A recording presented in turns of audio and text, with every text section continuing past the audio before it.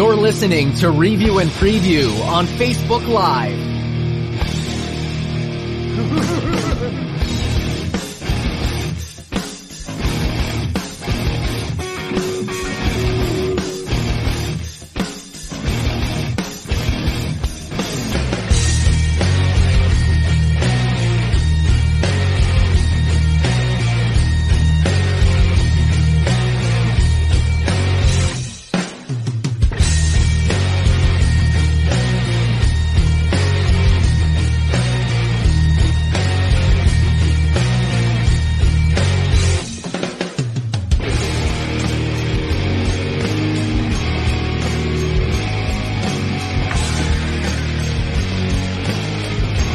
The music.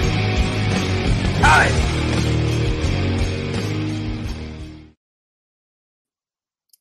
And welcome back to another edition of Review and Preview, everybody. I'm your host for tonight's show, Kyle Russo, sitting alongside my co-host, James Montefusco. James, how you doing tonight, man?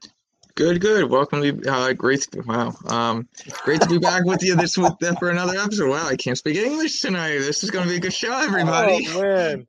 That's good, man. Good stuff. What a welcome into this Tuesday evening. But as James was trying to allude to, we have an action-packed show for you guys tonight. Obviously, going to highlight some New York football, big things happening with the New York Giants, which we'll get right into.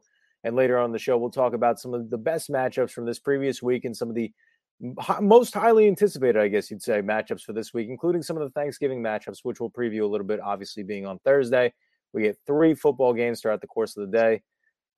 So a lot to talk about. But first, James, the New York Giants made a move today. It did. They fired Jason Garrett. And I can't say that this wasn't coming. I don't think that, knowing the method of how the Giants operate, I don't think that anybody believed that they would have done it midway through the season, that they would have fired him towards the end of the year. But they fired him. After last night's loss to the Tampa Bay Buccaneers, in which the Giants lost 30-10, in a game in which the Giants could get 0. And I mean 0 going offensively, especially in the pass game and especially in the run game too. Saquon Barkley finishing with only 6 carries in an entire football game, just completely abandoned the run. Wow. And the pass game as well in a Tampa Bay Buccaneers secondary, who is one of the worst pass defenses in football, and we're missing some of their best secondary players. The Giants could not pass the ball either efficiently or effectively. The one touchdown in which they had gotten was a tip ball from Mike Evans, which landed in the hands of Adoree Jackson, which was ran back all the way to the Tampa 5-yard line. And the Giants being at the 5-yard line, well, how can you mess that up? They score a touchdown throw to left tackle Andrew Thomas, who now has more touchdowns on the year than a first-round pick in Kadarius Toney and a $70+ million receiver in Kenny Golladay this year. So as you can see in my sarcastic tone, the Giants are a mess. I'll get into my rant in a little bit, but James, what do you think of the firing of Jason Garrett? After last night, it was needed. After the last few games, it was somewhat needed. I think we saw enough of what he can do for this team. This offense, it is clearly going nowhere.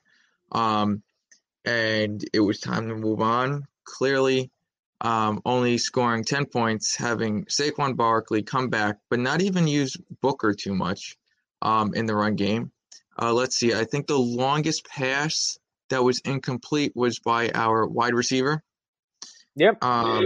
So that's an embarrassment considering our quarterback couldn't even do that.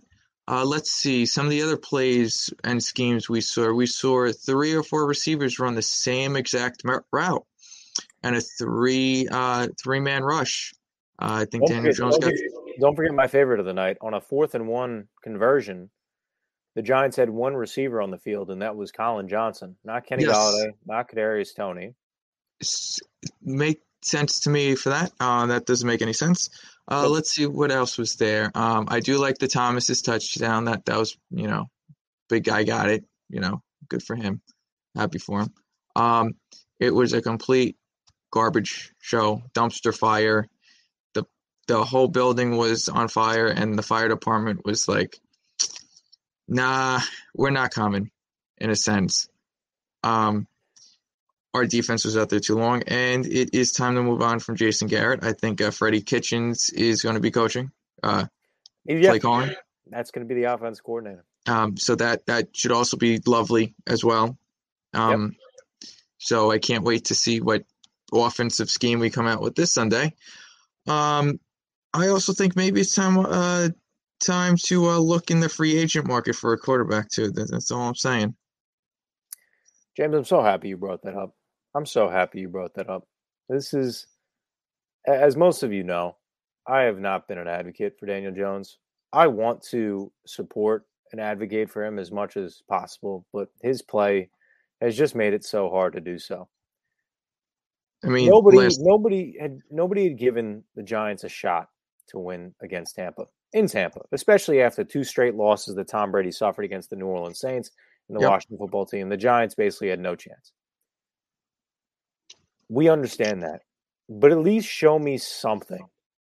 You know what we saw out of Daniel Jones last night?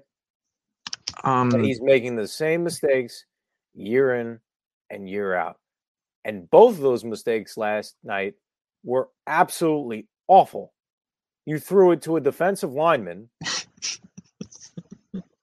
which I don't even know. I don't even know who he's looking for. I assume that he was looking to reach Saquon Barkley so it wouldn't be a incomplete. I think so it wouldn't be an intentional down or something like that. So I'll kind of explain the play real quick for everybody.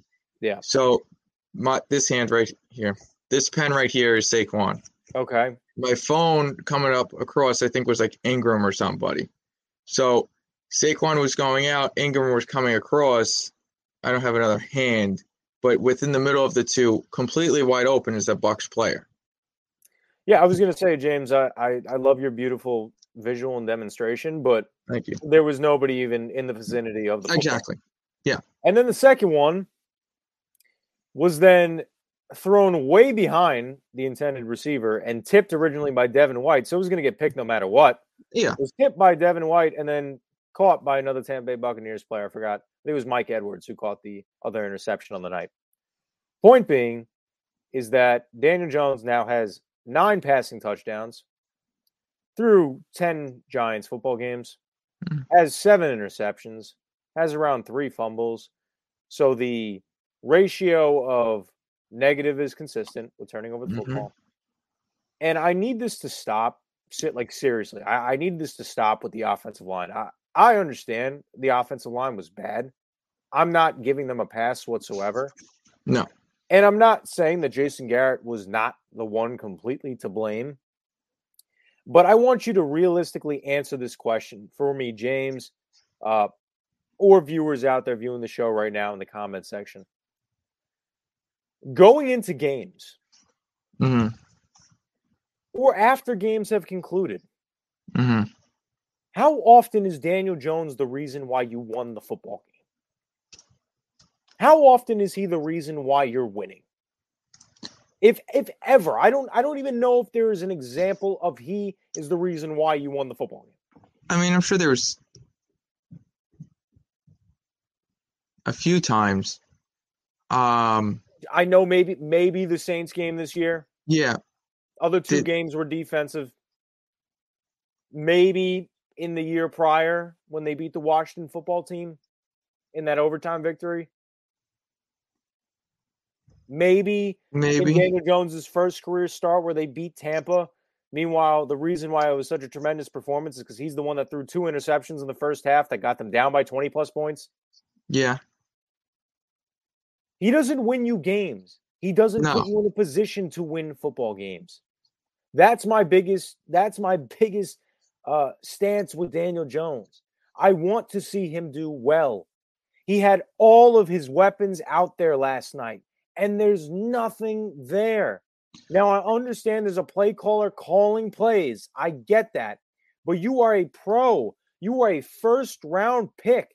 How does Kenny Golladay only get 2 targets in a football game? How is that even possible? How does Saquon Barkley, who I tried to make a viable excuse for in my mind, saying, okay, he's coming back after missing 4 or 5 weeks of football with a high ankle sprain, he's going to get limited carries tonight. How is he only getting 6 touches in a football game? But How also, is that possible? how do you not use Booker? That's shown you he's a very consistent second option for a back, and I don't think they even gave him the ball. Everybody's talking about comparing and contrasting teams. I saw something the other day. People were saying with Dallas, they played Kansas City, and people were making excuses that Amari Cooper was out, and that CeeDee Lamb was out, and people are saying, but nobody makes a statement when Giants offensive linemen are out or their receivers are out. You know why nobody's making that statement? Because Dallas actually wins when they have their starters. The Giants had their starters last night, and they couldn't score a touchdown. Well, also Dallas will make every excuse in the book on why they lost. But yeah, the Giants couldn't score a touchdown for the life of them if they could. They can't. James, he finished off with 11 passing touchdowns last year, and he played. I want to say he out of the 17-week season, 16 games. He missed 2, so he played 14 games. He's played 10 games this season. He has 9 touchdowns. Nothing has changed. The only thing that has changed is the Giants have used all of their cap space whatsoever to invest in players that aren't even targeted and that don't even have a touchdown.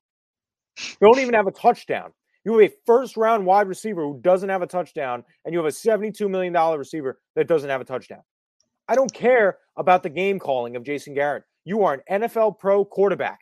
You cannot keep on making the excuse week in and week out that this is the reason why. You cannot keep on blaming the offensive line. The offensive line, I want to point this out. The Giants are one of the worst red zone teams in football, right, James? Yeah. One of the worst red zone teams. Do they even get it to the red zone half the time? If they start on their own 20 or 25-yard line, which we know they do because their special teams can't put them in good position whatsoever to start, they drive all the way down the field. But the offensive line becomes a problem only when they're in the red zone. No, their quarterback cannot complete in the red zone. That's the problem. That is the problem. You automatically know Graham Gano after 4 downs is going to kick a field goal. And that's your only points. In fact, Graham Gano is I think the Giants are the league leaders in terms of field goal percentage this year because that's all they do. They don't score touchdowns. They kick field goals. That's how they get their points. That's it. That's it. That's your quarterback. That is your quarterback. That is the guy who people are defending day in and day out, week in and week out. He can't do anything. And everybody's cheering, Jason Garrett's gone. Jason Garrett's gone. Oh, this is going to be beautiful. This is going to be great. A new regimen. Yeah. You got Freddie Kitchens, who I'm not knocking whatsoever, but granted, in his one head coaching position, in his one offensive coordinator position, we saw what he did before with the Cleveland Browns, Baker Mayfield hated him. And they did not win many games. They were never on the same page. And you saw a year later when Kevin Stefanski stepped in, guess what? The Cleveland Browns made the playoffs. Yeah. Well, and they were a touchdown away from making it to the AFC Championship game. So the Giants now at 3-7 are not doing. The Giants are not doing anything. They're not. Well, I like this comment that Kevin has. No. Freddie Kitchens is a placeholder to the end of the season where Gettleman has to go. I mean, Gettleman has to go. And continue, James, because I'm going to keep on rambling. No, you're good. I don't understand how year in and year out you can be like, yeah, okay, another year. It's like you're working on like the same project over and over and not fixing anything. It's like a leaky pipe, and like I don't feel like calling a plumber. I don't feel like fixing it, so I'll just keep putting tape and tape and tape till the tape ball is like huge, and then it's just going to explode. Which I think we're seeing in our eyes right now. It's exploding. Also, the other fact is, the Jets are looking better than us. Yeah. I'm sorry. They have a brand new head coach, a brand new quarterback. Their wide receiver core is a lot better than us. Their defense is somewhat better than us. And I think their O-line is better than us. How do you mess that up when we've been rebuilding before the Jets or even during the Jets and figured we got some good key guys? Well, clearly it's not working. It's not working, James. It's not working because of the old style mentality of football thinking. That's how this team operates, and that's why they are stuck in the same rut that they've been in for the past 5-10 years now. I know that's a long gap, but that's really the reality, is that I don't want to include that one playoff year because obviously that one playoff year was a fluke. It was a fluke. That's bottom line. Yeah. They've been terrible since the Super Bowl. That is the bottom line fact. And why have they been that way? Because guess what? And I'm going to say this again too. I have nothing against Eli Manning. I love Eli Manning. Eli Manning is the greatest sports representation that has happened in my lifetime. Brought 2 Super Bowls to a city that has been deprived of championships. With the amount of teams that we have, it should not be the case, but is the case. Is the case. But my goodness, going into a draft class, knowing the flaws in which Eli Manning had as a quarterback in this league, why is it that the Giants decided to draft a carbon copy of that? Why are we not looking for Peyton Manning? Why are they not looking for Aaron Rodgers? Well, why are they not looking for Dan Marino? Why are they not looking for Joe Montana? Why are they not looking for Steve Young? Why are they not looking for Tom Brady? Why are they not looking for all these other guys? They're looking for the same guy that couldn't get the job done the last 7 years of his career. Why? I don't get it. It makes no sense to me. Well, I can't answer that question because I'm not running the organization. If I was, I would give you the answer. Also, I do want to point out, you brought up Eli, right? Yeah. I watch Eli and Peyton for the Monday nights due to their guests and to some other whatever. They were ultimately at some points kind of ripping on the Giants. I'm not going to lie. Yeah. Eli Eli was ripping apart the Giants. He was literally picking apart every single play and saying that's wrong. They're covering the wrong guy. They're running the wrong plays. That's exactly what happened. That's exactly what you know how bad of a look that is, that on national television in a primetime game against Tom Brady, who Eli Manning has been very successful over the course of your team. Yeah, twice in the Super Bowl. Has been very successful over the course of his career for the New York Giants against Tom Brady, is ripping apart the offense and the defense that you're throwing out there on a primetime Monday Night Football game. Yep. That is not a good look. That's a terrible look.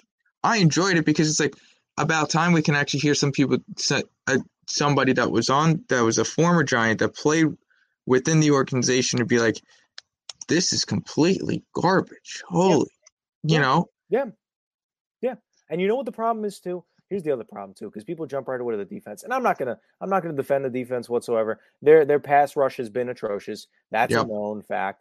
That's not something that's up for debate. No. But this is the difference. When your offense gives you 0, and I mean 0, the time of possession, Tampa had the ball 11 and a half more minutes than the Giants did. How are you supposed to win a football game? How are you supposed to win a football game?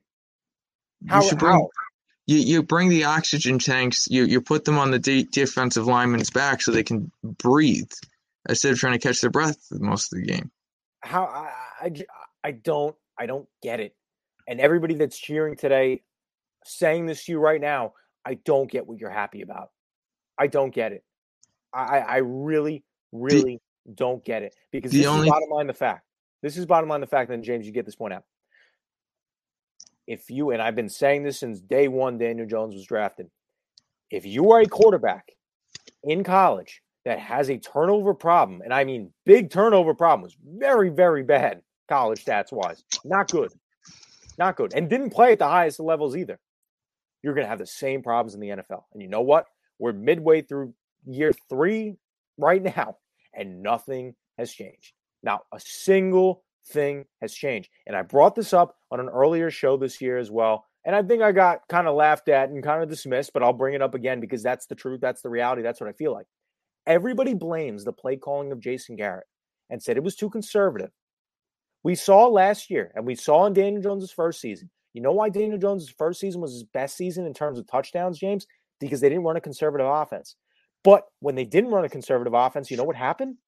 He turned the ball over almost 30 times. He turned the ball over almost 30 times. So you gave 24 touchdowns, but it didn't matter because he turned the ball over 30 times. Then we saw the first half of last season, no conservative offense, and Daniel Jones looks terrible. Then a bye week comes, and the Giants start running conservative offensively, and they start winning games. Why? Because they take the ball out of his hands. They take the ball out of his hands. The defense wins a couple games. The Giants still finish off on another losing season. We enter this year, another conservative offense. Why does Daniel Jones look good? Because they're not allowing him to play. Because when they allow him to play, he turns the ball over. That's what happens. People say, oh, as an offensive coordinator, you're supposed to find the things that he's good at. What is he good at? What is he realistically good at? Really, what is he good at? Name me 3 things besides if I hear another comment about the deep ball, because you can't throw Hail Marys every single play. You can't do that. Oh, you can't? What does he do? What does he do consistently? He's nice. He's okay at doing some audibles. He's okay at doing some checkdowns. Nothing too creative there. Nothing too difficult. What is he really good at? He's good at running the football. Okay. But they can't do that anymore either because every time he gets hit running the football, he fumbles it. So what does he do? He shows up on time. I give all the credit in the world, and I'm not knocking the person whatsoever. No, I know. I've heard some great and wonderful things about the person in Daniel Jones, but as the athlete, as the player, you cannot win with this guy. You can't. You need, in today's day and age, you need offenses. You need offenses. Everybody last year was complaining about how this guy had no weapons, and they've spent over hundreds of millions of dollars and draft picks just on the offense, and he still has the same amount of touchdowns thrown. And they're even worse, James, than they were offensively last year. Somehow they managed to do that. They are the only team that I could even think of that spent hundreds of millions of dollars and got worse on the offensive side of the ball. How is that even possible? How? It makes zero sense. Kevin has a comment right here. He put this up a little while ago.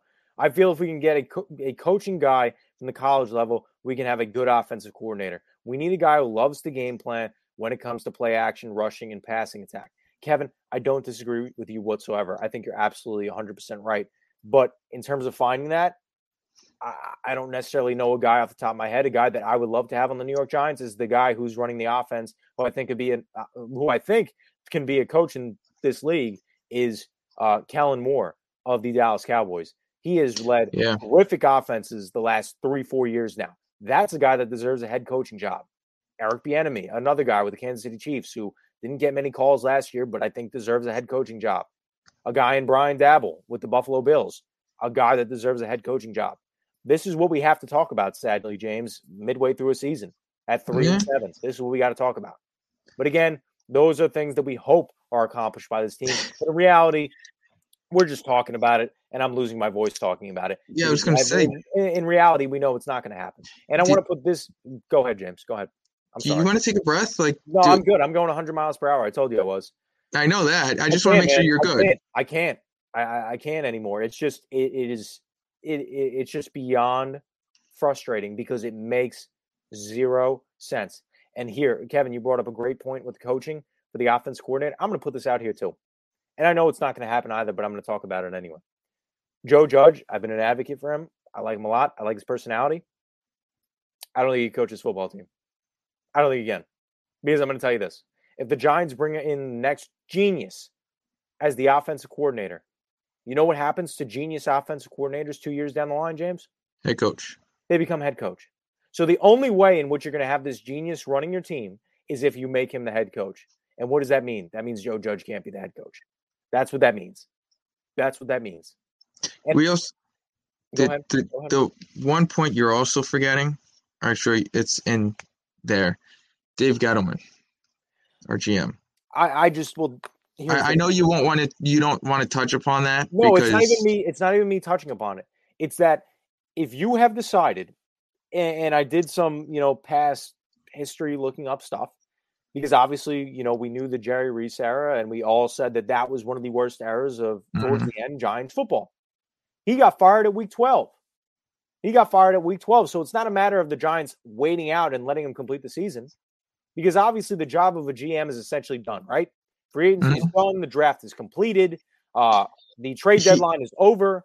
He makes a few appearances. Point, there's no point to firing a GM. But yet the Giants fired Jerry Reese at week 12. Yeah. So why was it important to fire the offense coordinator? And to be honest, I think it was a scapegoat. Because you know what? Jason Garrett last year, and this was something I also brought up when talking about how bad the Giants offense was last year when we were talking about the previous season, is that the Giants, Jason Garrett was getting head coach interviews with a quarterback that threw 11 touchdowns. Why? Yes. Why? Because, and what I believe as well, is that the quarterback running the offense cannot be the quarterback running the offense. I think Jason Garrett has worked with some of the best talent in football with Dak Prescott, Ezekiel Elliott, Amari Cooper, Michael Gallup, Jason Witten, Dez Bryant, multiple great offensive players. DeMarco Murray has gotten to work with even the Giants players this year, and Kenny Golladay, Sterling Shepard, Evan Ingram, Saquon Barkley, multiple great offensively talented guys. You know what the difference is? The difference is that the quarterback is a tremendous drop-off from where Tony Romo was in his career, from where Dak Prescott is in his career, and now with Daniel Jones. Bottom line this. You could have weaknesses across all borders of your team. But if you don't have a good quarterback, you're not winning anything. You can forget about everything. I want you to look. I want to bring this up. Because I saw this earlier today, and I was thinking about it because that's what I do on my free time. I think about stuff because it's just aggravating to me because it makes no sense to me. Let me pull this up. Let me find it because I wanted to save it. I don't think I did. I can't find it. Of course not. Anyway, what I wanted to bring up was this. Because a couple weeks ago as well, I brought up the fact that I think the Giants are the worst team in football. And I'll explain why. I think that when you look at record, they're the only team that has zero excuse for being this bad. Right? Detroit, look at them, right? Haven't won a game this season. Yeah. They don't have a quarterback. They have a rookie head coach. Yes. They have nobody on the defense. Correct. They lost all of their star players in the offseason, like a Marvin Jones Jr., like a Kenny Galladay. They have nothing. They are rebuilding. Yeah. You look at the Chicago Bears, who have the same record as us. Don't have a solid quarterback. Yeah. Don't have really any offensive weapons. Has a head coach that's going out the door. Lost a lot of defensive pieces on the secondary. Yeah. You look at the Seattle Seahawks, right? You might say, well, why are they? By the way, tied record as well. They missed Russell Wilson, who's the key to that franchise for 4 games. That's why they're 3-7, because he runs that team. Go to the AFC. The New York Jets. The New York Jets are young all around. Probably one of the youngest teams, if not the youngest team in football. In fact, their veteran leadership that they brought in on the defense, especially in a LaMarcus Joyner, in a Carl Lawson, never even got to play a snap for them this year because they got injured, season-ending injuries in preseason. I think LaMarcus Joyner in week 1. Marcus May as well, the veteran on that defense, got hurt. Zach Wilson, rookie. Michael Carter, rookie. Elijah Moore, rookie. Offensive line, Elijah Vera Tucker, rookie. Robert Saleh, rookie head coach. Go to Jacksonville. Go to Houston. Both. Jacksonville, rookie quarterback. Houston, rookie quarterback. Rookie head coaches. No offensive pieces. Nope. Not a lot of defensive pieces. Correct. Those are the only teams that are behind the Giants or tied with the Giants in terms of record. And you know what the Giants have? The Giants have spent hundreds of millions of dollars on the defense and the offense. The Giants have a second-year head coach, a second-year offensive coordinator, a second-year defensive coordinator. The Giants have invested a plethora of draft picks on both the offense and the defense. And they've been rebuilding for 4, 5, 6, 7+ years. And they are not even. They are one of the worst teams in football, competing with the likes of what I just talked about, rookies everywhere. Everywhere.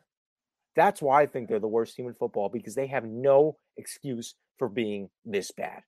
They have zero excuse for being this bad. All those other teams, I'm not giving them a pass. You're bad, you're bad. I understand that.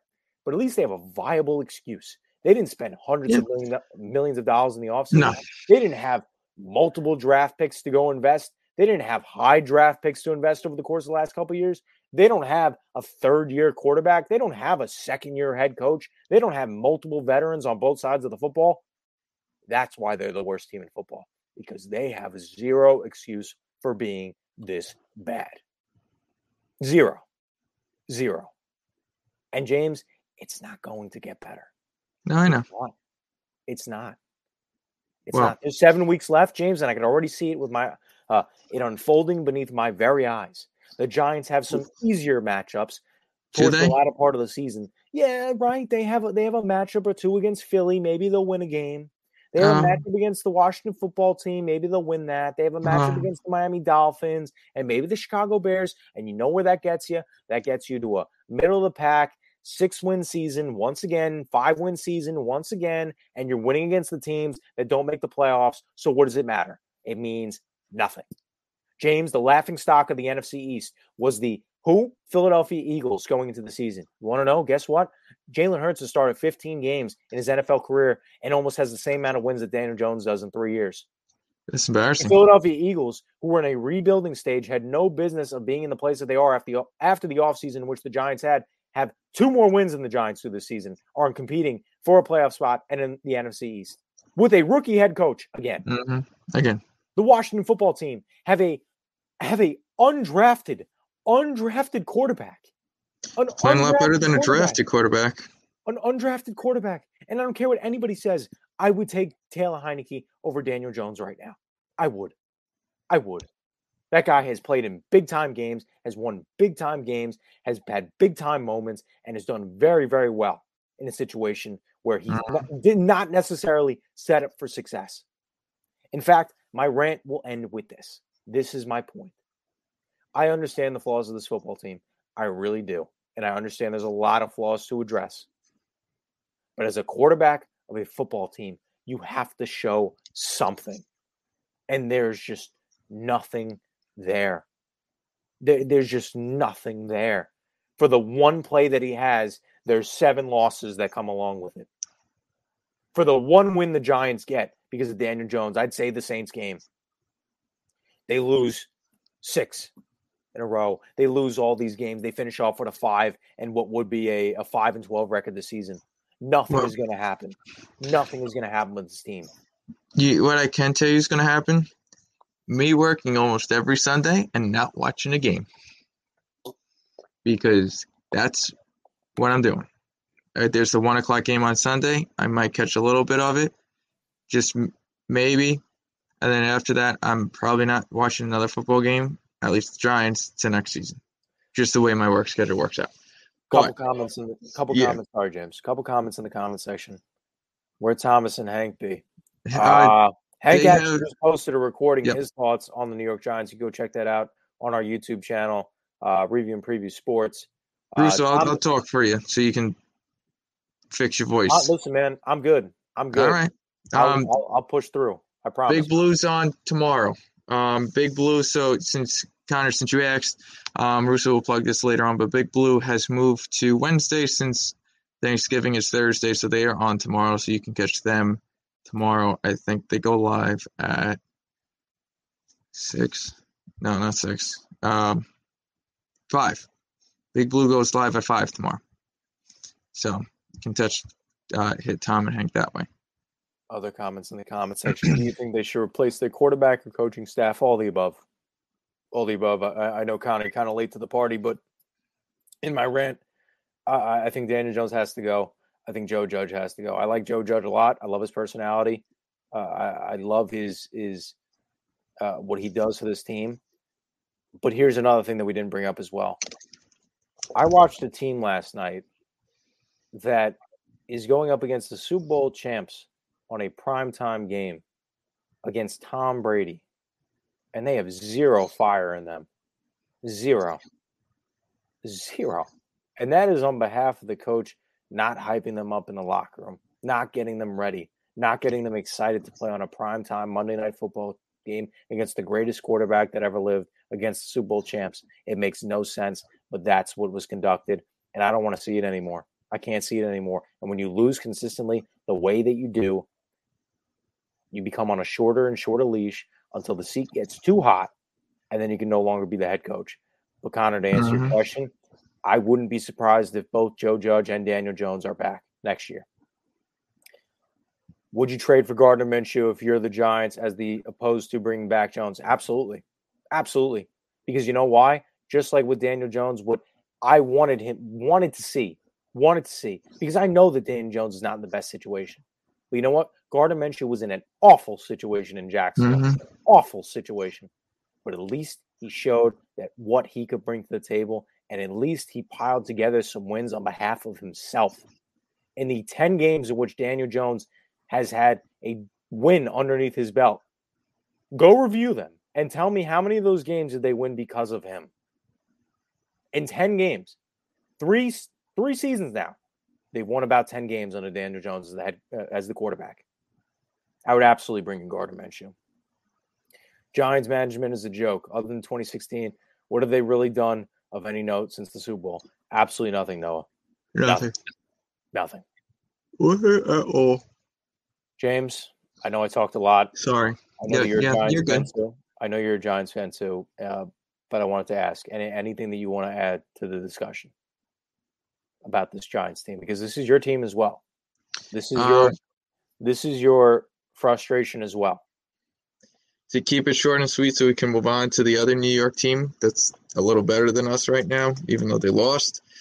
is if we do move on from Jones, we go to a quarterback that's already established. We're not restarting from ground level 1. We are starting from ground level 75, for example. I'm not going through a whole nother relearning the playbook, relearning this, that he's a new quarterback. We got to give him time, all that BS stuff. I want somebody established.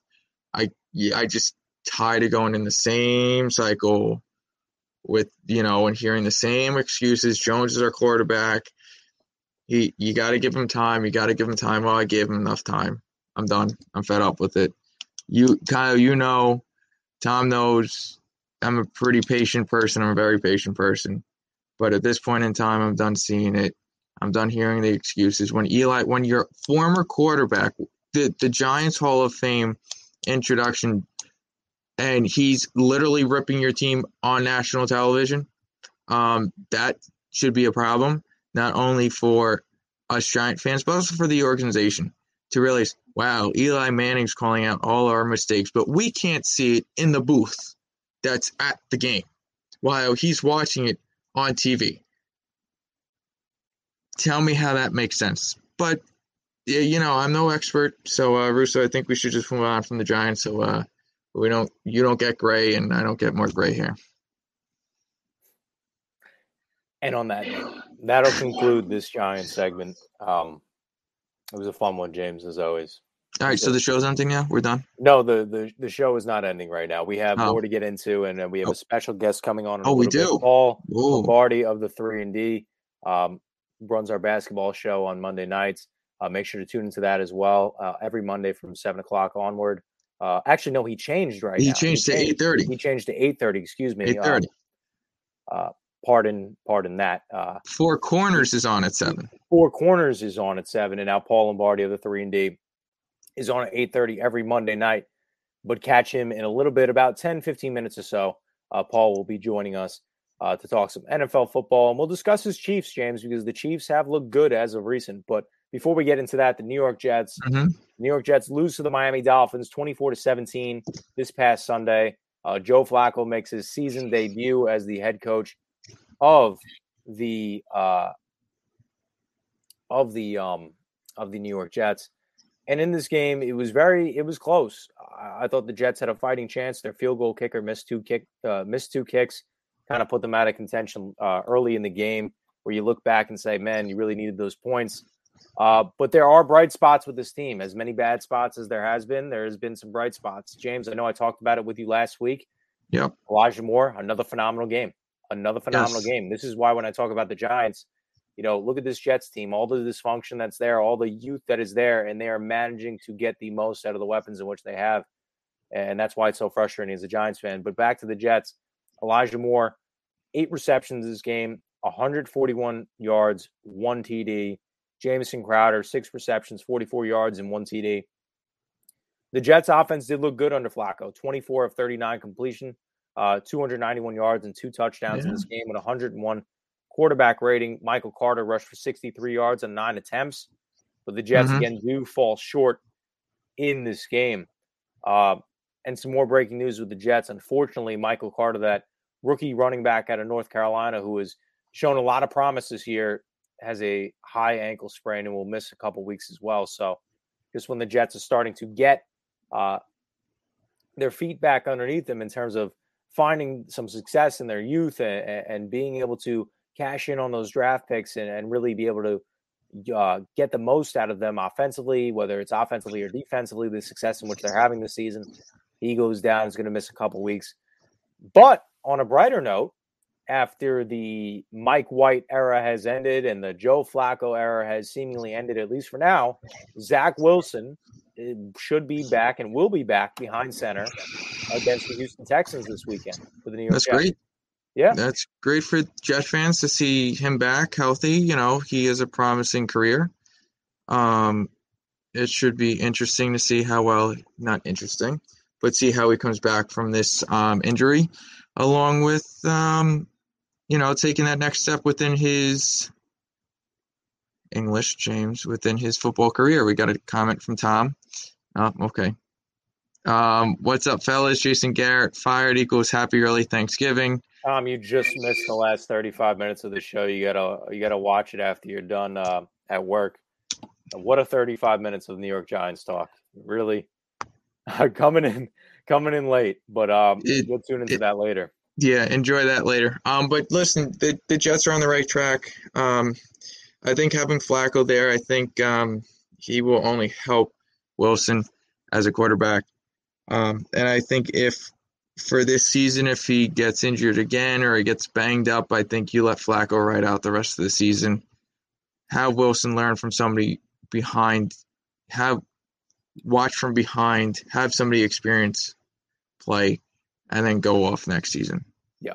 What is, for me, when I look at the success out of some of these Jets players, which, again, from the outside looking in as I am a Giants fan, what concerns me a little bit is that the success in which we're talking about from Michael Carter and the success in which we're talking about for Elijah Moore has been brought out by quarterbacks in Mike White and Joe Flacco, has not been brought out by Zach Wilson. And so that's a little concerning for me, at least from a viewer, that Elijah Moore is having the success in which he's having, not with Zach Wilson. And obviously over time, that connection will be there because Mike White is, as I said, I think that era has concluded. And same thing with the Joe Flacco era. As long as Zach Wilson is healthy, he's going to be the starting quarterback for this football team moving forward. And I don't think he's going to be a guy that sits behind either of these guys, no matter how bad he plays, because of the fact that it's learning experience. This is year one. Yes. You're not supposed to come right out of college and supposed to be the next Hall of Fame quarterback in year one. You're supposed to learn. These are growing pains. So I don't think he gets benched ever. Again, the only reason why he's out is because of injury. Well, that's what I'm not saying bench, but I mean, if he gets injured again or he gets banged up a decent amount, that stuff, not bench. No, I don't see him being benched unless he's throwing like 7 interceptions and 4 fumbles. Yeah, but I think that the Jets, I think that they do. They've shown some, even though prior to this game, James, we talked about it last week, giving up 175 points in the last 4 games, which is a tremendous amount. They have shown, as surprisingly as this might come across, they have shown some sort of functionality where you've seen a decent amount of bright spots on the offense. They've been semi-competitive in some of these football games, like this previous game against Miami. We saw them beat the Cincinnati Bengals. We saw them beat the Tennessee Titans earlier on in the season. They had a couple other close games early on in the year as well. They're not there yet. They are a team full of youth, but they're building. You see that. And I think that come year 2, and again, we still have half a season left, 7 games left. There's still plenty of time to, I don't want to say turn your season around, but I think the Jets can manage maybe a couple more wins before the season concludes. I don't think they finish off with a 2-8 record like they do right now. I don't think that'll be the case scenario. I think they win 2 or 3 more games. But James, okay, continue. Sorry. But they'll finish off with a better record than the Giants. So continue. You want to write that down, man? Yeah, I'll write it down. You want me to put it in the comments right now? I'll put it in the comments for my phone. What is this? This is week 12. We're going into week 12. Yeah. We're going into James Montefusco. The New York Jets are 2-8 on the season. The New York Giants are 3-7 on the season. The Jets will finish off with a better record than the New York Giants will. James, in the beginning of the season, I don't know if you remember when we were making season predictions, I had also said that I think the Jets have a chance to win a couple more games than the Giants. But I wound up picking the Giants having more victories at the end of the year. But I said it was going to be closer than a lot of people expected. But James, as we did not do with the New York Giants, which we probably should have done, but you let me rant too long. It's okay. The New York Jets face off against the Houston Texans this weekend, who shocked the NFL world once again. Not the Houston Texans, but the NFL. Another week of upsets. Yep. Beat the hottest team in the NFL, who were coming off 6 straight victories, the Tennessee Titans, and beat them in Tennessee. So with that being said, the Jets face off against Houston this week. Who do you think wins? And what's the final score? I'm going with Jets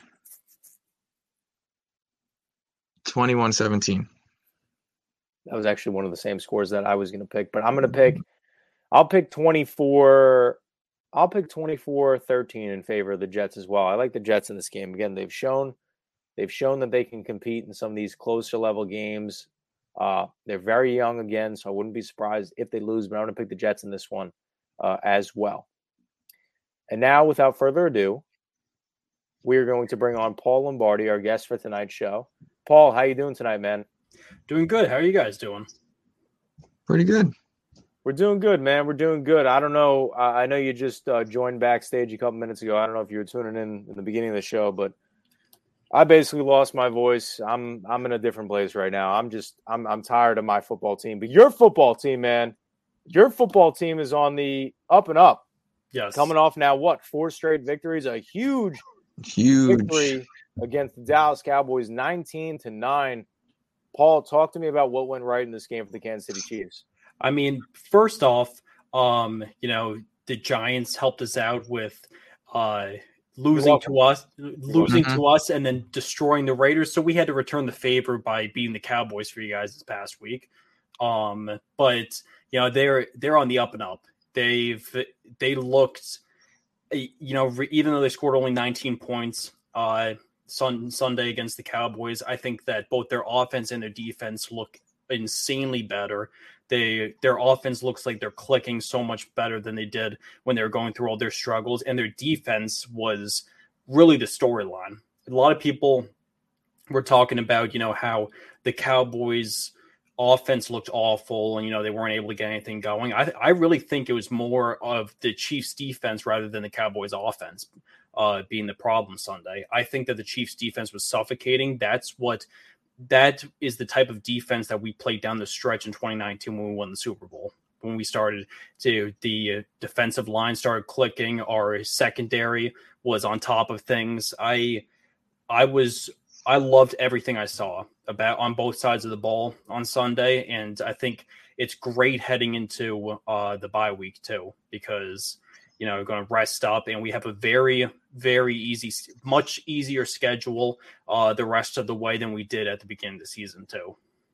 Yeah, Paul, Connor and I agree with you. That Kansas City defense, they were absolutely tremendous. You look at guys like Frank Clark and Chris Jones, who are the staple pieces of that defensive line going into the game. Chris Jones had only had 3 sacks on the entire year, had 3.5 sacks in this game against Dallas. And then Frank Clark as well only had 1 sack on the season, had another sack in this week's game as well. Picking off Dak Prescott not once but twice in this game. Charvarius Ward, L'Jarius Sneed there at the end. This defense came up huge. And while the offense, Patrick Mahomes didn't have his most stellar of games, I think what I don't want to say impressed me is that I liked the way that they were able to successfully establish a run game. They had multiple different running backs in there. You had Patrick Mahomes running the football 7 times. You used Darrell Williams, who was in there for the Kansas City Chiefs, I believe the last 5, if not the last 6 weeks since Clyde Edwards-Helaire went down. Helaire had 12 attempts, 63 yards, and a touchdown. He looked very good as well. I think this Chiefs team is on the up and up. I will say that. As somebody that has watched this team closely this year just because of how talented they are and the expectations for them, the last 3 weeks weren't really that much of a selling point for me. I know people were saying they were back, but a victory against the Giants, a victory against Jordan Love and the Green Bay Packers versus a victory with Aaron Rodgers in there, and then a victory against the Las Vegas Raiders, who had a lot go wrong for them the last 5-6 weeks of football. But now a staple win against one of the best teams in the NFC and the Dallas Cowboys. That was huge, and I think that you guys proved a lot to a lot of these doubters out there, including myself. Oh, for sure. I think that this was the real statement win out of any of them, as you were alluding to. The Packers without Rodgers, the Giants game, the Raiders who were depleted. And we've beaten up on the Raiders nonstop, regardless of who's on their team over the past 6 years. I think they've only beat us once within the past 5 years out of 10 times, I'm pretty sure. So we always beat up on the Raiders, but this was the real statement because the Cowboys, watching ESPN, watching, every sports talk show heading into the week, everybody's talking about, this could be a Super Bowl preview. The Cowboys are legit. They do everything on both sides of the ball, which I think is completely true. And that alludes more to how the Chiefs are back and how they're starting to click how their offense is starting to get going. And the Cowboys' defense too is nothing to joke about because limiting Pat Mahomes was on and Tyreek Hill was on, and he limited them to 19 points. So I thought that it was all around an amazing game on both sides of the ball. Especially on defense.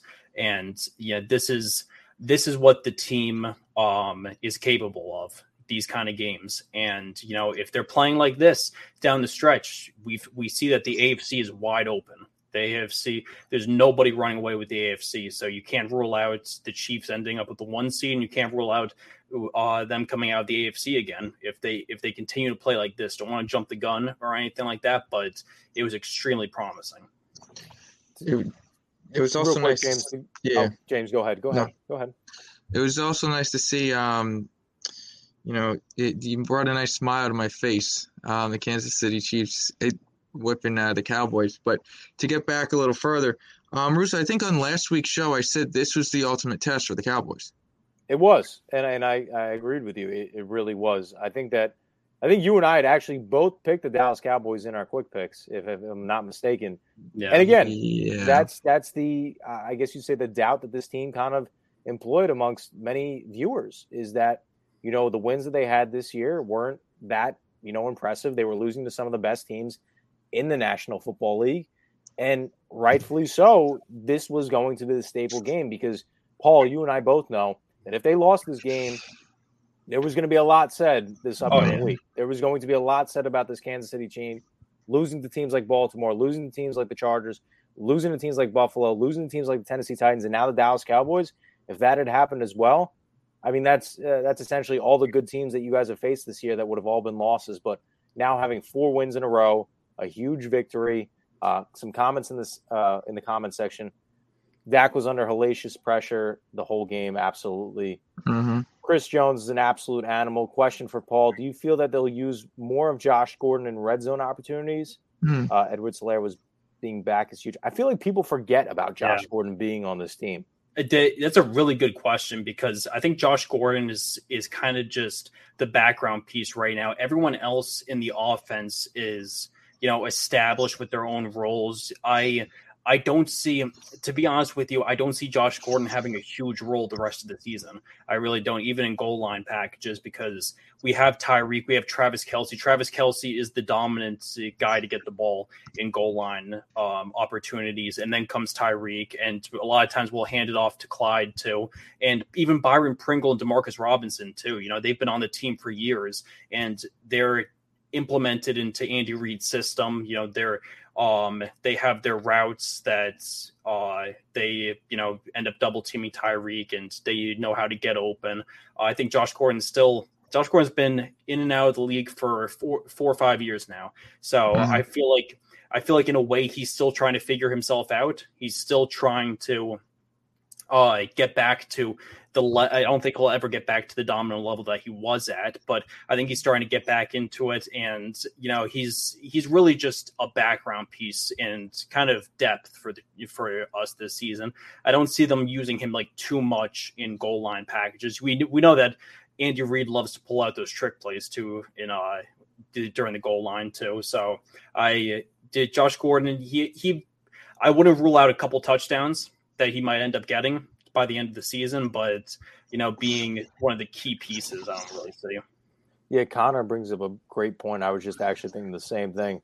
Josh Gordon is this year's Le'Veon Bell. I 100% agree with that. I 100% agree with that. There was a lot of hype surrounding it, and you thought it made the team even more unstoppable, and then doesn't even really get implemented into the offense. Yeah. Some other comments here in the comment section. Ben Cruz, which team do you feel is the biggest threat in the AFC? He corrected himself, the AFC West to the Chiefs. He said he's going with the Chargers. Paul, do you believe that's the case as well? Oh, by far, easily. I think that, especially with all the Raiders have been through this year, they're pretty much done. Even if they sneak into the playoffs, they're not too much of a threat. The Broncos are too depleted. They got to figure out their quarterback situation. Their defense is not amazing. They have a pretty solid secondary, but that's about it. Chargers are really the only other team in the division that worries me. And to be completely honest with you, until I see more from them, I'm not extremely worried about them either. Justin Herbert's fantastic.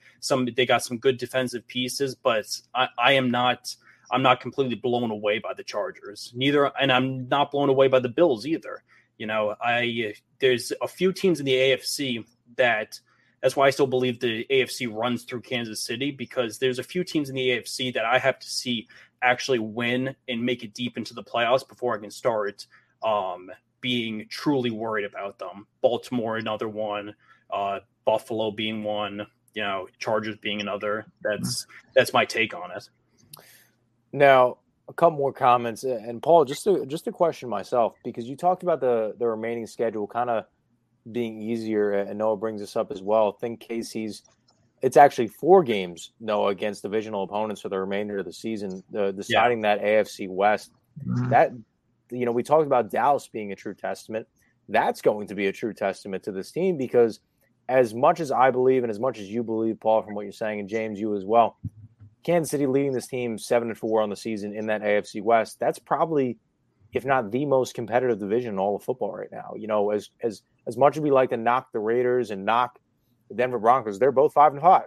And the Chargers, although a similar type of situation like the Kansas City Chiefs, where they've lost to some of their better matchups, like they've lost to the Patriots, they've lost to Baltimore, they lost to Dallas, and they lost to Minnesota a week ago. They are still competitive at their 6-4 spot. I want to say right now they're 6-4 on the season. And with all those divisional opponents left, is there any concern or not so much? I definitely think that there could be some concern. It is a great point that we have a pretty easy schedule the rest of the way, but it's all divisional games, and that's what makes or breaks a division, winning a division too. We have the Chargers once more, we have the Broncos twice, and we have the Raiders once more. And I think that the Chargers game is going to be a big one because we can't lose twice to the Chargers. And have a definite that we're going to win the division. That's not going to be the case. I think that we have to split with them. We got to win the next game, and then we got to take care of business against the Broncos, and same with the Raiders too. But that's what's going to make or break us. I completely agree. I think that those are really good points. We've played tremendous against the Broncos and Raiders as of late, so I'm a lot more trusting in those games rather than the Chargers game. I want to, hopefully we got to bring our best stuff for the Chargers game. A couple more comments in the comment section. Tom Scavetta, Herbert and Eckler are a scary duo. Noah Eckler with a solid 40 points from me the other night. I know that was a scary week between Jonathan Taylor and Austin Eckler. That was frightening, the amount of points they were putting up in fantasy. 3 straight after the bye. We got that way. You can stay up. Yeah, that way. Thank you, James, for adjusting. I appreciate it. Connor Walsh, Dallas can still lose the division to the Eagles, who have a soft schedule and are picking it up. Yes, they are. And Noah, again, Bengals could be a good game. Steelers are declining. Yeah, Paul, I believe that's the 2 remaining games in your schedule as well, besides the divisional opponents. Now, Paul, they obviously don't play this week. They have a bye week this week. So you can't lose on a bye. You can't win on a bye. But although we've talked about, concluding with this question for this segment on the Kansas City Chiefs, do you see the Kansas City Chiefs not only being back, not only winning the division, but essentially being back to that form which they've played at the last 2-3 years now, going to the Super Bowl? We talk about no favorites in the AFC, but if you were to have to pick one, would it be the Kansas City Chiefs? I still think the Chiefs have to be the favorite in the AFC. I definitely do, because if we've looked at the last 3 years, for example, they can pick it up at any time, and then they're the scariest team in the AFC. The AFC is so wide open. If there was one team that was running away with it, that was absolutely dominating everyone, if the Bills weren't dropping bad games and if the Ravens weren't dropping bad games, I might be thinking differently, but I still think that the Chiefs have to be the favorites. I really do. I think that, if they continue, we got to see a little bit more to, the next upcoming weeks. We get the bye week this week. Andy Reid always comes out strong after a bye week too.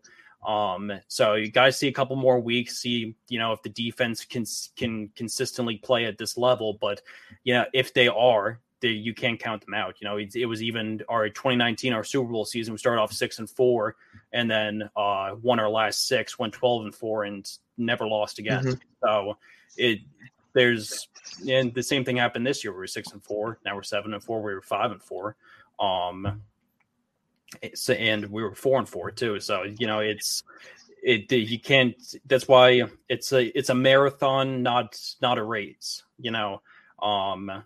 There's a long season, and it's all about who gets hot at the right time. And I think that if the Chiefs can figure it out, they by far are the scariest team in the AFC. Yeah, I do believe that is the case agreed. as well. I do as well. And guys, that'll conclude this segment of the Kansas City Chiefs. And we're not going to go completely in depth into this previous week's game. And what I want you guys to do, and I know I'm kind of putting you on the spot right now, I want you to pick one game that you watched this previous weekend and make that your game of the previous week, I guess you'd say. What was your favorite matchup from this past weekend of football? Because there was a bunch of great games, and I know we got some other comments in the comment section, which I'll get into after we reveal our favorite games. But if you were to have to pick one game, guys, instead of going through the entire Sunday, what would you say was the best game of the weekend, whether it was a proving point, whether it was a pivotal game, whether it was just entertaining overall? What was your favorite one? I think possibly the most entertaining was Vikings versus Packers. Yeah. I think that was definitely the most entertaining. Kept going back and forth, and the Vikings are just such an interesting team where it's like they look like they can be so good and they just can't consistently put things together. It seems like, they could easily be one of the best teams in the NFC if they could keep any type of consistency. And they showed it against the Packers too. And, Aaron Rodgers seemed a little bit off too, watching like parts of that game. I didn't watch the entire thing, but I watched a decent portion of it. And yeah, I would say that was probably the most entertaining. Yeah, I'm going to pick a different game, but I would have to agree with you because you took my game. That was just a phenomenal game across all. Yeah. That was a gunslinger quarterback matchup. Kirk Cousins, since being on the Minnesota Vikings, I think going to this game and only beating Aaron Rodgers in a Vikings uniform only one other time back last year in 2020. So this was a huge pivotal game, especially going to this game. I think this was going to be a game-changing week for the viewership of Kirk Cousins because we obviously know the stigma with him getting all that guaranteed money. A lot of people don't really believe in him necessarily as a quarterback moving forward, having the success moving forward this season. But like Noah's alluding to, I mean, people don't even see this, when they talk about him. A guy that people are saying, shouldn't he be a starter, has 21 touchdowns to only 2 picks on the season. And granted, you look at a lot of these games that Minnesota has played this season, they've lost by like field goals, not necessarily because of him. Granted, they've had some plays, but Minnesota's been very competitive, and a lot has to do with Kirk Cousins and the way he has performed this year. So I'll just say that. But James, to get into your game of this previous weekend, what was your favorite game this weekend? Hopefully I'm not stealing yours. I am going to go Steelers and Chargers. Another good one. Noah would have to agree with you. Last 5 minutes, that sucked me in when I turned on the TV, and I'm like, wait, is the comeback on? That was an enjoyable game. I didn't catch the full game, but I saw probably the most important last few moments of the game, which was incredible. Yeah, another explosive game for the running backs. Jonathan Taylor earlier on in the day, and then Austin Eckler just had himself a field day. Yep. The Pittsburgh Steelers couldn't stop him, whether he was rushing the football or catching the football. Keenan Allen had a nice game. Mike Williams had a nice game. Justin Herbert had another tremendous game, only completing 30 of 41 passes, 382 yards, and 3 touchdowns. So that was a huge, huge game for them as well. But, guys, my game of the week, it might not be the most important game. It might not be the flashy games. You guys kind of took those. But the game that I enjoyed watching was the Carolina Panthers game versus the Washington football team game. And James, I know you're going to jump to the gun and say, "Oh, well, you love the Washington football team." No, I'm not because that was a good game. I'm playing with you. That was a game in which had so much behind it, so many storylines behind it that I don't think really a lot of people thought about it. You jump to the gun, you say Cam Newton's making his return home to Carolina, first start in a Carolina uniform in over 2 years now. And don't get me wrong, he played very well. Maybe the stats weren't there in the passing game, but between rushing the football and throwing the football, the man combined for 3 total touchdowns. So Cam Newton was very effective. I think a lot would agree that Sam Darnold is not getting his job back in Carolina. I think that's Cam Newton's for the rest of the season, no matter what happens, especially the way Sam Darnold was playing towards the latter part before he got injured. So that's Cam Newton's job. But then Taylor Heineke returning to Carolina. People forget that he was with the Carolina Panthers. Ron Rivera returning to the Carolina Panthers. This was a huge game for both these teams. This not only kept the Washington football team relevant in the NFC East, but would have kept the Carolina Panthers sort of relevant as well. I think this would have given them their 6th win on the season, would have made them 6-4, which would have put them right behind the Tampa Bay Buccaneers. So this was a huge game. Defensively, this was a great game for both teams. We saw a lot of the offenses between Christian McCaffrey for the Carolina Panthers, and we saw a lot from Terry McLaurin. Terry McLaurin, the one thing that I love about Terry McLaurin is that you look at the rest of the NFL and you look at like star receivers, right? And for the most part, star receivers have a plethora of offensive weapons around them or have a tremendous quarterback throwing them the football. When you look at Terry McLaurin, he's maybe like one of 3 tremendous receivers in the NFL that doesn't have really much anything around him in terms of offensive weaponry around him or doesn't have the flashiest of quarterbacks, but somehow manages to break free and just explode on the field offensively week in and week out, having 5 receptions for 103 yards and 1 touchdown. This was my favorite game of the week. The Washington football team winds up winning this game 27-21. And now in back-to-back weeks, Taylor Heineke is proving to the Washington football team, proving to the NFL that he can be a starting quarterback in this league. So that was my favorite game of the week. Definitely. I like him. Yeah, I like him too, man. I think we had a lot of great picks. I'm going to get to a couple comments here in the comment section before we move on to some of the most highly anticipated week 11. James, I think you got the graphic wrong. Week 11 matchups is what we just talked about. Week 12 matchups is what we're going to be talking about. But want to get to a couple comments because this was also some breaking news in the NFL that happened earlier today or yesterday. A report says that Chicago will fire Matt Nagy after Thanksgiving. He actually addressed the media today, if I'm not mistaken, about that, and he said that that's not going to be the case. That's not going to happen, which it's kind of weird. I don't think I've ever seen a head coach publicly address his team necessarily calling him out, saying that he's going to be fired, or his fan base saying that he's going to be fired. But I believe that he did do that, which was kind of weird. But I wouldn't be surprised if he loses his job. I think that we all could agree that he will definitely, or more likely than not, be losing it at the end of the season. But after Thanksgiving, I don't know if that's going to be the case. Guys, your thoughts on the Matt Nagy situation in Chicago? I think it depends on how he plays. They're playing Thanksgiving. Yeah, they're playing against Detroit. How he plays. Yeah. If they have Detroit win, if they make Detroit, if Chicago, if they give Detroit their first win, he's gone. He's gone.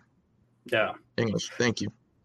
I feel like there it really isn't much urgency to get rid of him. You know, if you blow the game to the Lions, that's definitely a big one. But if they end up winning that game, you know, he might end up finishing out the year. You know, the Bears are depleted. Khalil Mack's now out for the season. They're trying to figure out their whole, you know, Justin Fields going through his rookie struggles. Every rookie goes through it. And, you know, you got Andy Dalton as his backup, which can't really ride into the playoffs, into a Super Bowl. So, you know, they're kind of in a limbo right now where they're realizing that Matt Nagy is definitely not the guy. But I can definitely see them waiting until the offseason to let him go. And unless some disaster happens on Thanksgiving, then it might force them to do something pretty drastically. Yeah, Ben Cruz in the comment section. If Nagy loses to Tim Boyle, pack your bags, LMAO, but might as well just wait it out, to be honest. Yeah, that's exactly how I feel. Yeah, I agree. And Ben again with another comment. Thoughts on the Colts blowing out the Bills? I talked to a lot of people about this, more so about the level in which the Bills played to versus the Colts, because that game was just the Jonathan Taylor show. Like, you look at Carson Wentz's stats, there was really nothing to be said there. I mean, he kind of just game managed the game. He didn't necessarily do anything. 106 passing yards and 1 TD, and only completed around 52% of his passes, but he didn't have to.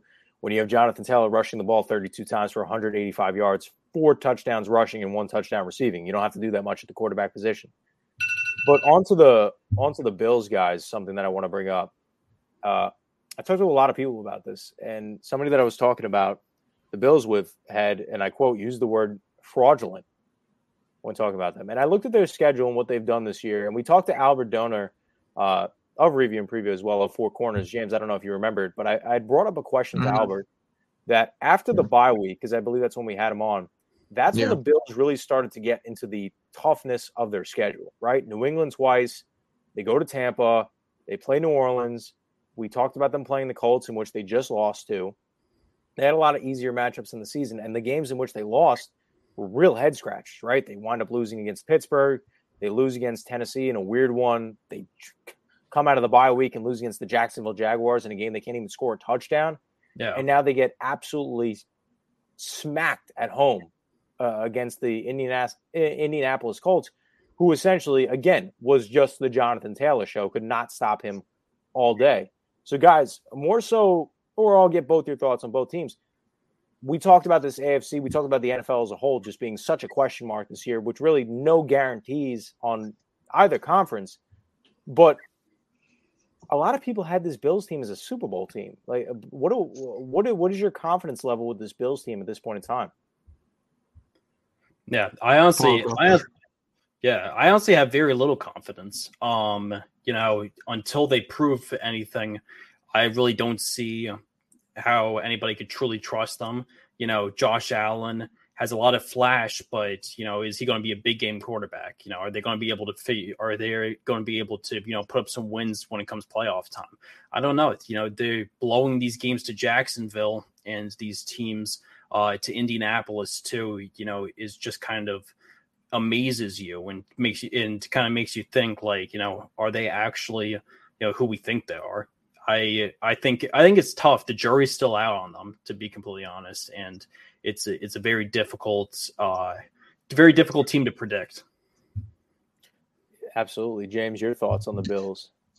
Bills, they're right now like an up and like teams they should beat, they're losing to. Teams they're winning.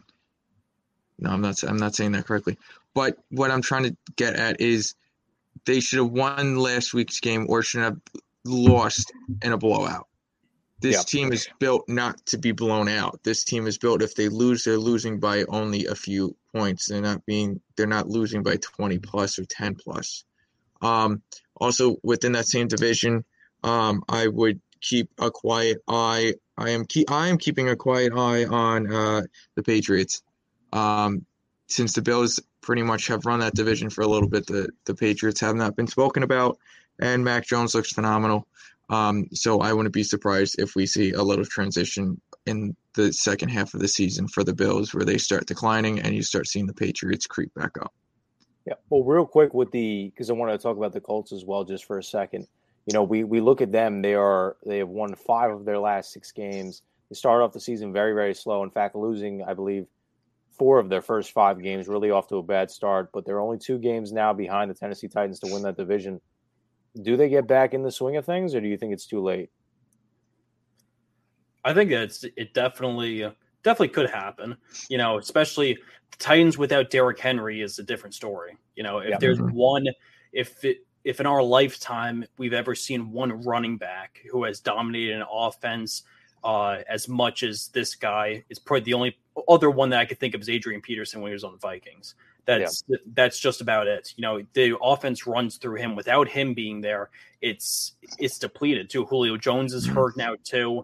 They've got a lot of injuries. Just released Adrian Peterson, by the way, too, and they bring Golden Tate, James, very familiar face as a former New York Giant, bringing him either off the practice squad or signing him to the practice squad, one of the two. But another confusing team with losses to now the the Texans, and the New York Jets on the season.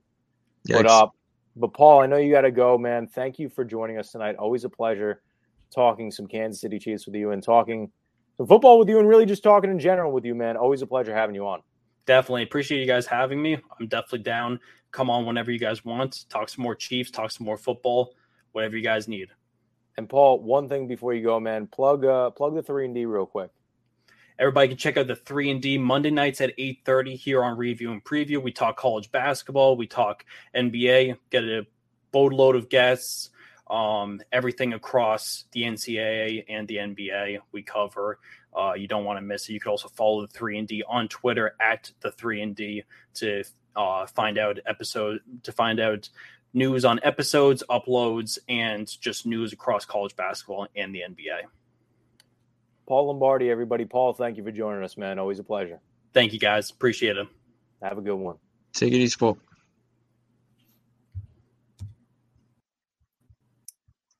And that was Paul Lombardi, ladies and gentlemen, of the 3&D on Monday nights, starting at 8:30, representing the Review and Preview Network. Obviously talked about some football with Paul, but Paul covering the basketball spectrum of the sports world, bringing all the coverage from the NBA to the NCAA. So make sure to tune into that next Monday, where Paul will bring you all the latest and greatest news in the basketball world. But James, to go into a couple more of these comments before we round out the show with some of the best matchups from this week. Want to bring up this comment by Noah because we kind of talked about it a little bit, and you brought it up actually as well. The Patriots are arguably the hottest team in the NFL. 5 straight wins, and 4 weren't even close. Noah, I think that I really do believe that the New England Patriots are going to be a good football team and that they are a good football team. I don't think that they're a joke. I think they're a team to be reckoned with. In fact, James, I think in our group chat the other night, our Review and Preview group chat, I said, I was thinking about something. What if we have a Patriots versus Tampa Bay Buccaneers Super Bowl? And I thought about that, and I said to myself, is this crazy to really think? Because of how crazy the NFL, especially the AFC, has been, is it too out of the question to really think that the Patriots can be this good of a team? And everybody jumps the gun and says, well, the Patriots have a rookie quarterback. Can they really get there? Well, with Bill Belichick, I think you can. I think if you were to have a rookie quarterback attached to any head coach and you say, well, do you think they can get to the Super Bowl? I think with Bill Belichick as your head coach, you got a chance with anybody. I think you do. No, I agree. And you said it, then I saw it all over social media. And this, like I said earlier, this team, the Patriots team is very quiet. I didn't realize how good they were until I looked Sunday night at the standings, and I was like, wait, the Bills are on a decline, the Patriots are on an uprising, and then Mac Jones, from the different highlights I've watched, he looks good. There's some times where he shows his rookie self, that's expected, but he looks good where a coach with Bill Belichick, he's even talking like a Patriot now. I don't know if you guys saw this. Before, when he first, over the summer, being himself, talking like me and Kyle are, it's very short, one-word answers, very, like to the point and such, that the Patriots, you guys are going to have to watch out for. Many people, I feel, didn't write them off, but kind of like forgot about them. Yeah, they had a tremendous offseason and a tremendous draft, and I think that's where the quick turnaround has been. Noah saying the ratings would explode for a Tampa versus Patriots Super Bowl. Oh, it would be the most watched football game. Absolutely. That would be I could just imagine the storyline right now. Tom Brady beating everybody in his path and now gets the opportunity to face off against his old team and his old head coach. Really, I guess, showing, again, when people talk about it, I hate when people talk about, was Brady more important? Was Belichick more important? But I guess this would be the best way of seeing it. It would be the best of seeing it. That would be unbelievable. And then the storyline of Brady coming home, going back to the Patriots, to New England, winning in New England, a big rematch, like something, like that stuff. Yeah, well, the Super Bowl wouldn't be played in New England, but I get the point. Playing against the whole team. Yeah. Connor signing off. Boys, it's been real. Thanks for entertaining me and responding. Absolutely, man. Until next time. Noah in the comment section. Tom Brady came in basically as a rookie too and led them to the Super Bowl. He did. Noah, great show, guys. Noah, thanks for the love as always and tuning in and staying consistent in the comment section tonight. We hope you enjoyed. But with the Patriots, real quick, before we move on to the Week 12 matchups, this is going to be a true testament in the schedule, James.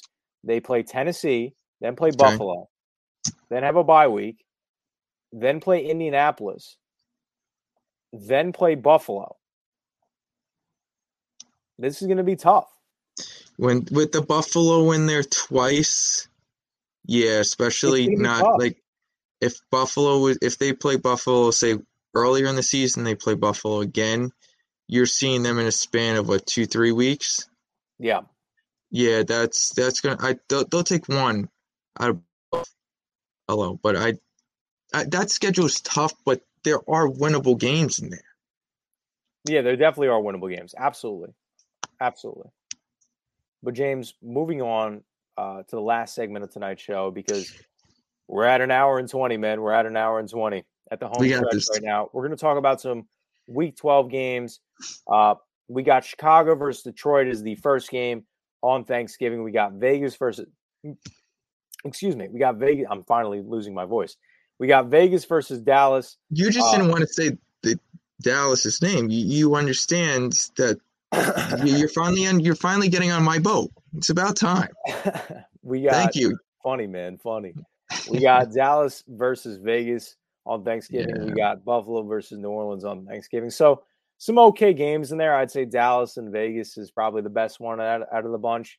Chicago and Detroit, that's going to be a weird one. Seeing Andy Dalton face up against Tim Boyle, a winless team against a team that is apparently reporting that the quarterback, their coach, may be fired after the Thanksgiving game. So that's an interesting one, by far. So nobody watched the 12:30 game. Just focus on the 4:30 and 8:20. So eat your turkey early. But James, we got a decent amount of, I don't even want to say good games. We got some great games this week. You want me to read some of them off? We got, and not only are they great, but they're great because they're divisional opponents against each other. Yes, they are. We got go ahead, man. Go ahead. Read some of those divisional opponents. Jeez, who do we got? I mean, I don't know, man. I mean, the Rams versus Packers. That's my game of the week, but that's not. I know that's not a divisional game, but that's my game of the week. That's a great game. Chargers versus Broncos. That's divisional. That's going to be a great one. Divisional. Steelers versus Bengals. That's divisional. That's going to be a good one. Who else is divisional here? Bucks, Eagles Colts, versus the Giants. Well, I didn't want to have to say that because we talked about them for so long. Actually, James, in all of that rant, we actually didn't even talk about the Giants playing the Eagles this weekend because we didn't want to. It's correct. I guess you're right. Browns versus Ravens. That's a great one. What else? I'm also looking at like some great games, but also like divisional games. We got Tennessee versus New England. I think that could be a good one as well. That's going to be a good game, yeah. And then we have Tampa Bay coming up off a huge win, and then Indianapolis playing Tampa off their huge win against Buffalo. So we got a bunch of great games this weekend. Yes, but James, as we round out the remaining couple minutes of the show, break down what's going to be your favorite game this weekend. What is your favorite game this weekend? My favorite game, Fonz, I'll throw you some love. I'm looking forward to that 8:20 game, the Browns versus Ravens. Hopefully I'm home by then to watch that. But it's mostly going to be the 4:25 game Sunday. Rams versus Packers. Yeah, that's going to be a great one. That's going to be a great one. I know the Rams are just coming off a bye week. Aaron Rodgers coming off a gut-wrenching loss to the Minnesota Vikings. So that's going to be a really, really good one. Want to see how everybody bounces back from the Rams losing when they just added Odell. They have all these big name players. Yeah. Are they able to keep up with Aaron Rodgers and Adams? I don't know if Jones is back.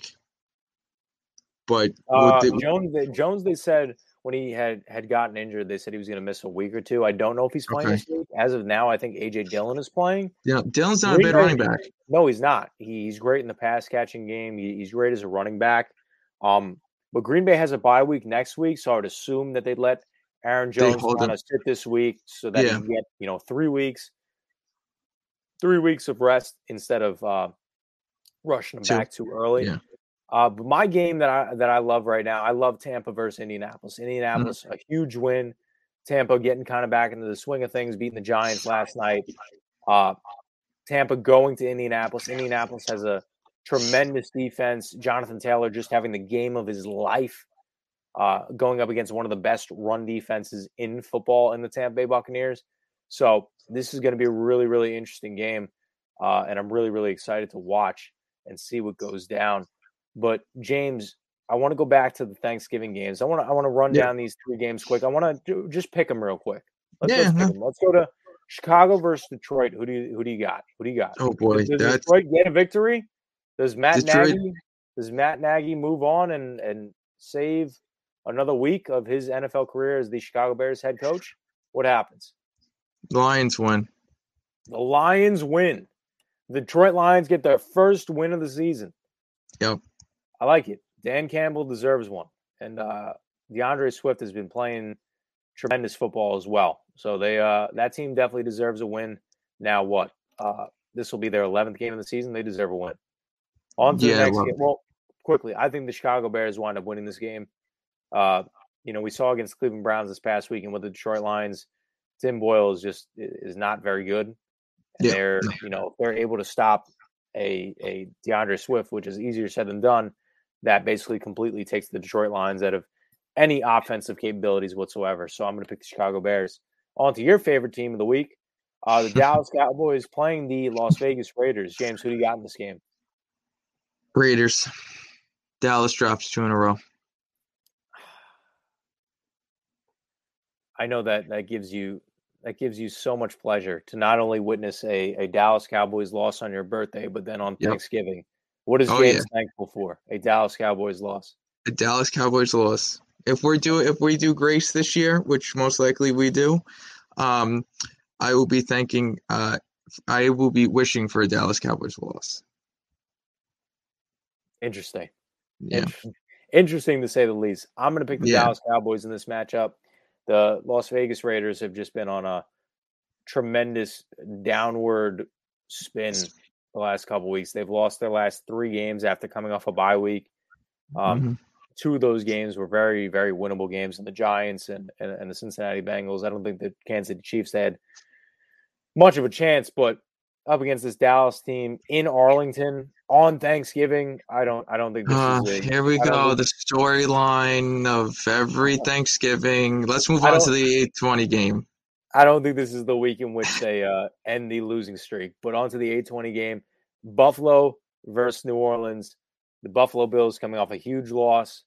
The New Orleans Saints coming off a big loss in Philadelphia. Who do you think wins this game, James? I think the Bills get back on track. You think the Bills get back on track? Yep. I think they do too. I don't know if Alvin Kamara is going to be playing this game. That's a giant part of their offense. I think he's still questionable, but they've lost the last 3 games that they've played, which has kind of put them in a downward spiral towards not potentially making the playoffs in the NFC. I don't know if he's playing in this game. Obviously, if he is playing this game, it could be a game changer, as we saw how many rushing yards the Bills defense gave up to Jonathan Taylor next week. We know what Alvin Kamara is capable of as well, but not knowing the status of Alvin Kamara, I'm going to pick the Buffalo Bills as well. I think they bounce back in the late game on Thursday night. So, James, with 1 minute left, 2 minutes left, I want to ask you, because it is the week of Thanksgiving. Mm-hmm. Real quick, what's your favorite thing on the table at the Montefusco household on Thanksgiving? Oh, well, all right. Way back when I was a kid, we had like the full Italian spread first, and then we had the turkey, and then all that. Oh, there you go. I'm going to go with the cranberries. Okay. The way we make them is just, I like them. It's good. It's good stuff. What about you, Kyle? That's your go-to on Thanksgiving? The cranberries? Okay. My mom, man, she makes the sweet potatoes that she makes. You know, like the ones you get, like you put the cinnamon on top. You got the marshmallows covering the whole thing. You take a nice scoop of that, plop that on your plate.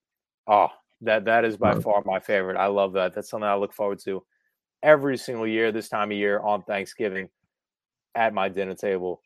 But James, on that note, on behalf of James Montefusco and myself, we'd like to personally thank all of you for commenting in the comment section tonight. All the viewers out there, thank you for tuning in another week here on Review and Preview.